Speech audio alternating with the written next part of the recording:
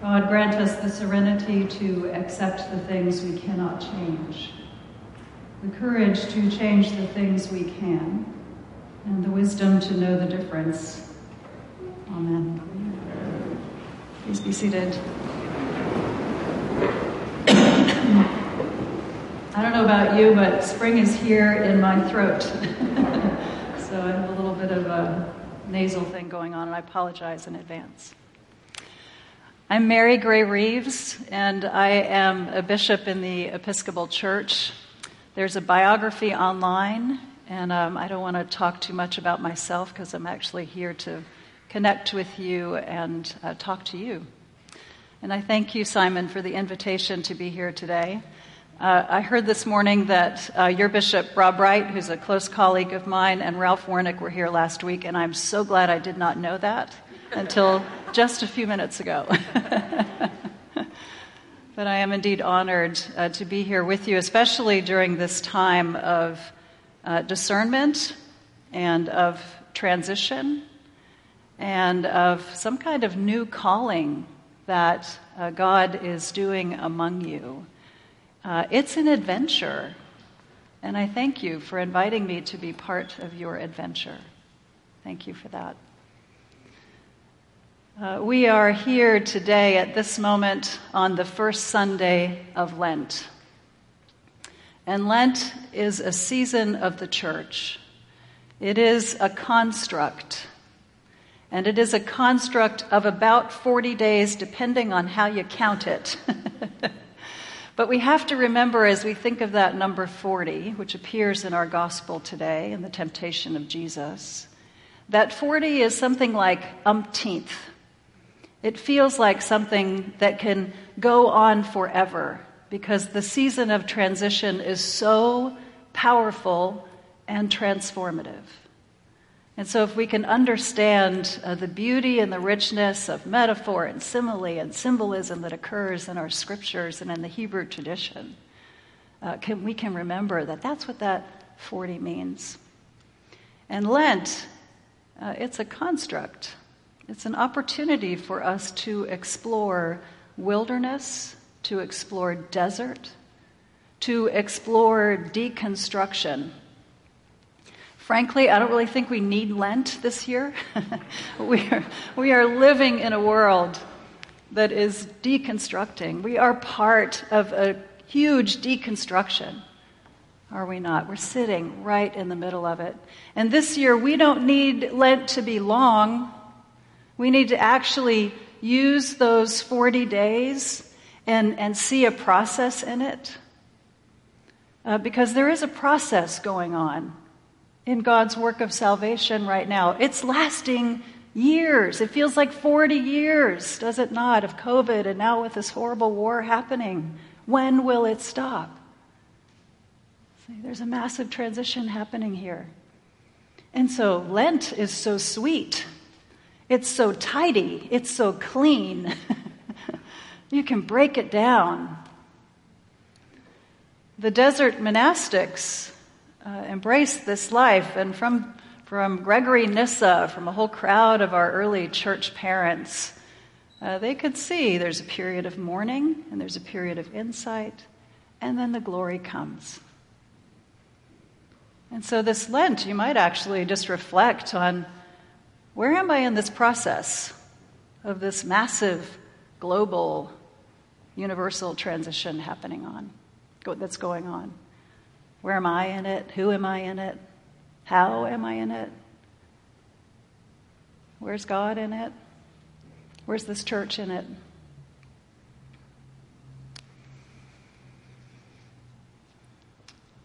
We have all been through times like this in our lives, and perhaps you can look back on your own story, and you can see where the trajectory of your formation was, the trajectory of your learning. You can look at it and say, that was really intense grief of a deep loss in my life, or of something that I had to change, that just couldn't go on the way it was. And there were then all these insights. And then life settled out again into a new space. Look at your own story. as we look at the big story. Sometimes these transitions are 40 seconds, 40 days, 40 weeks, 40 years. A week ago yesterday, I was at the mall with my daughter Katie. And my daughter Katie is marrying a beautiful young man named Nick next September. And everybody else has their clothes for the wedding except for me. So we went shopping together, and it was so lovely, and we had such a lovely time. And the day was starting to wind down. I didn't find a dress yet, by the way, but she looks great, and we did find some really pretty little earrings for her to wear with her gown. And as we were wrapping up at a jewelry counter in the department store, I saw this family start to move urgently out of the corner of my eye, and I thought, oh, something's going on over there. So I put my attention on them, and the mother was running ahead, and she said, "There's an exit there." And I thought, maybe they've lost a child. That was my first reaction, was a child of their family had wandered off. And then as I looked out on the left side, there was a whole crowd moving in from the mall and running for that exit. And I heard the words, "Shots are fired and someone is hurt." And immediately, Katie and I knew we were in the middle of an active shooter event. And I've never been in one of those. I don't know about you. So we moved with the crowd, and it was fascinating in hindsight. At the moment, it was not so fascinating. It was terrifying. But people were quiet and still, and it was like everybody knew what to do. Just stay calm and quiet and move towards the exit. And we got into the back corridor of the department store, and it was dark, and the people who worked there just kept saying, just stay here and be quiet. And one young woman, I think an employee, she saw a truck that was pulled into the bay for loading and unloading. And so she said to people, "I'm going in there." And she went in there, and people barricaded inside the truck. Katie and I and 4 pretty hysterical teenage girls who had found their way right between us opted for the exit door. And we went out. And it was a matter of time before this massive people were just exiting the mall. And in the parking lot, and the story passed that it was somebody with a concealed weapon. The weapon had discharged. Sadly, really injured the person. But it wasn't a mass shooting event, which was a relief. But in what was no more than 40 seconds, it was terrifying to imagine what it could have been. And in moments like that, when we come close to death, or when we are in death, when it's us or somebody we love deeply, or life as we know it, we think about life. And we think about, what does my life need to be now that I see it differently? And we are in a time such as that. It is deeply formational if we can step back and apply such a leisurely, privileged word. I'm being formed. But these times are deeply formational. They transform us. They change us. They are part of our life as the baptized. Jesus in our gospel is out in the desert. He's not just out in the desert or the wilderness, he's pushed out.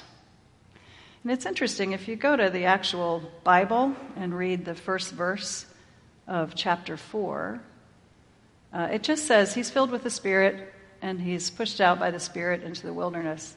But the church, because make no doubt about it, the lectionary conveys the agenda of the church.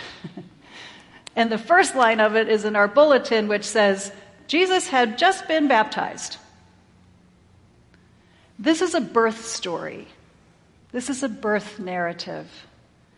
Our baptisms are a birth narrative. Temptation comes after it.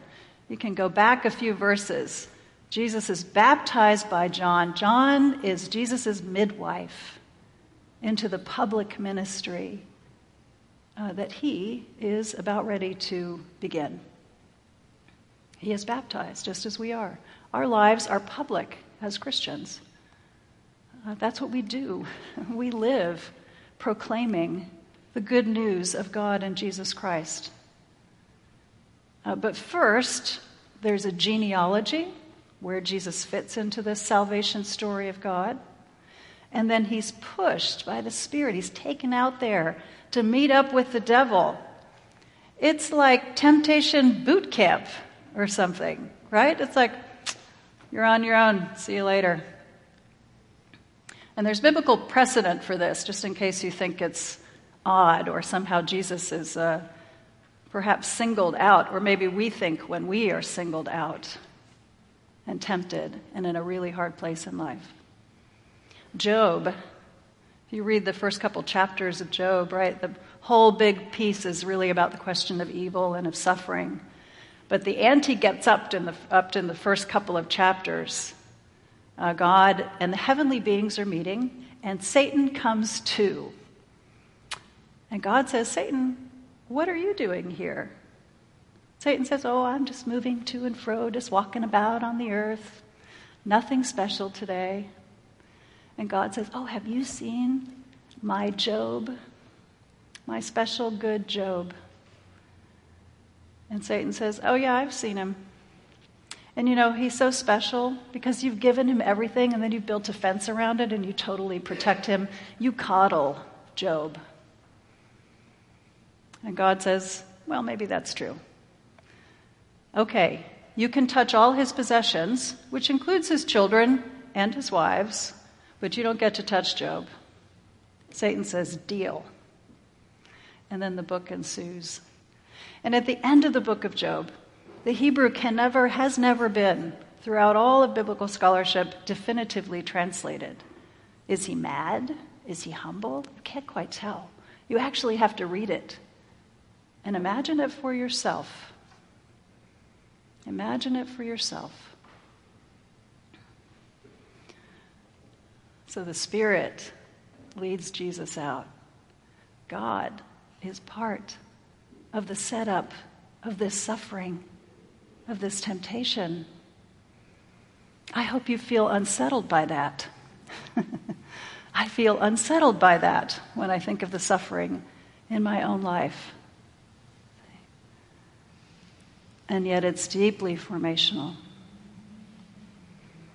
In this story, it's so interesting because it says Jesus is tempted for the 40 days. Then the 40 days ends, and then Satan comes out with the big temptations, the big three, right? One about your physical and your own existence. Am I safe? My security. How I felt in the mall. All I wanted was to hold my baby, who's 29 years old. But boy, in that moment, I thought she was 4. I felt all of that just rise up in me.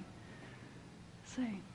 That first one comes, there's bread now, 40 days, it's done. You want some bread now?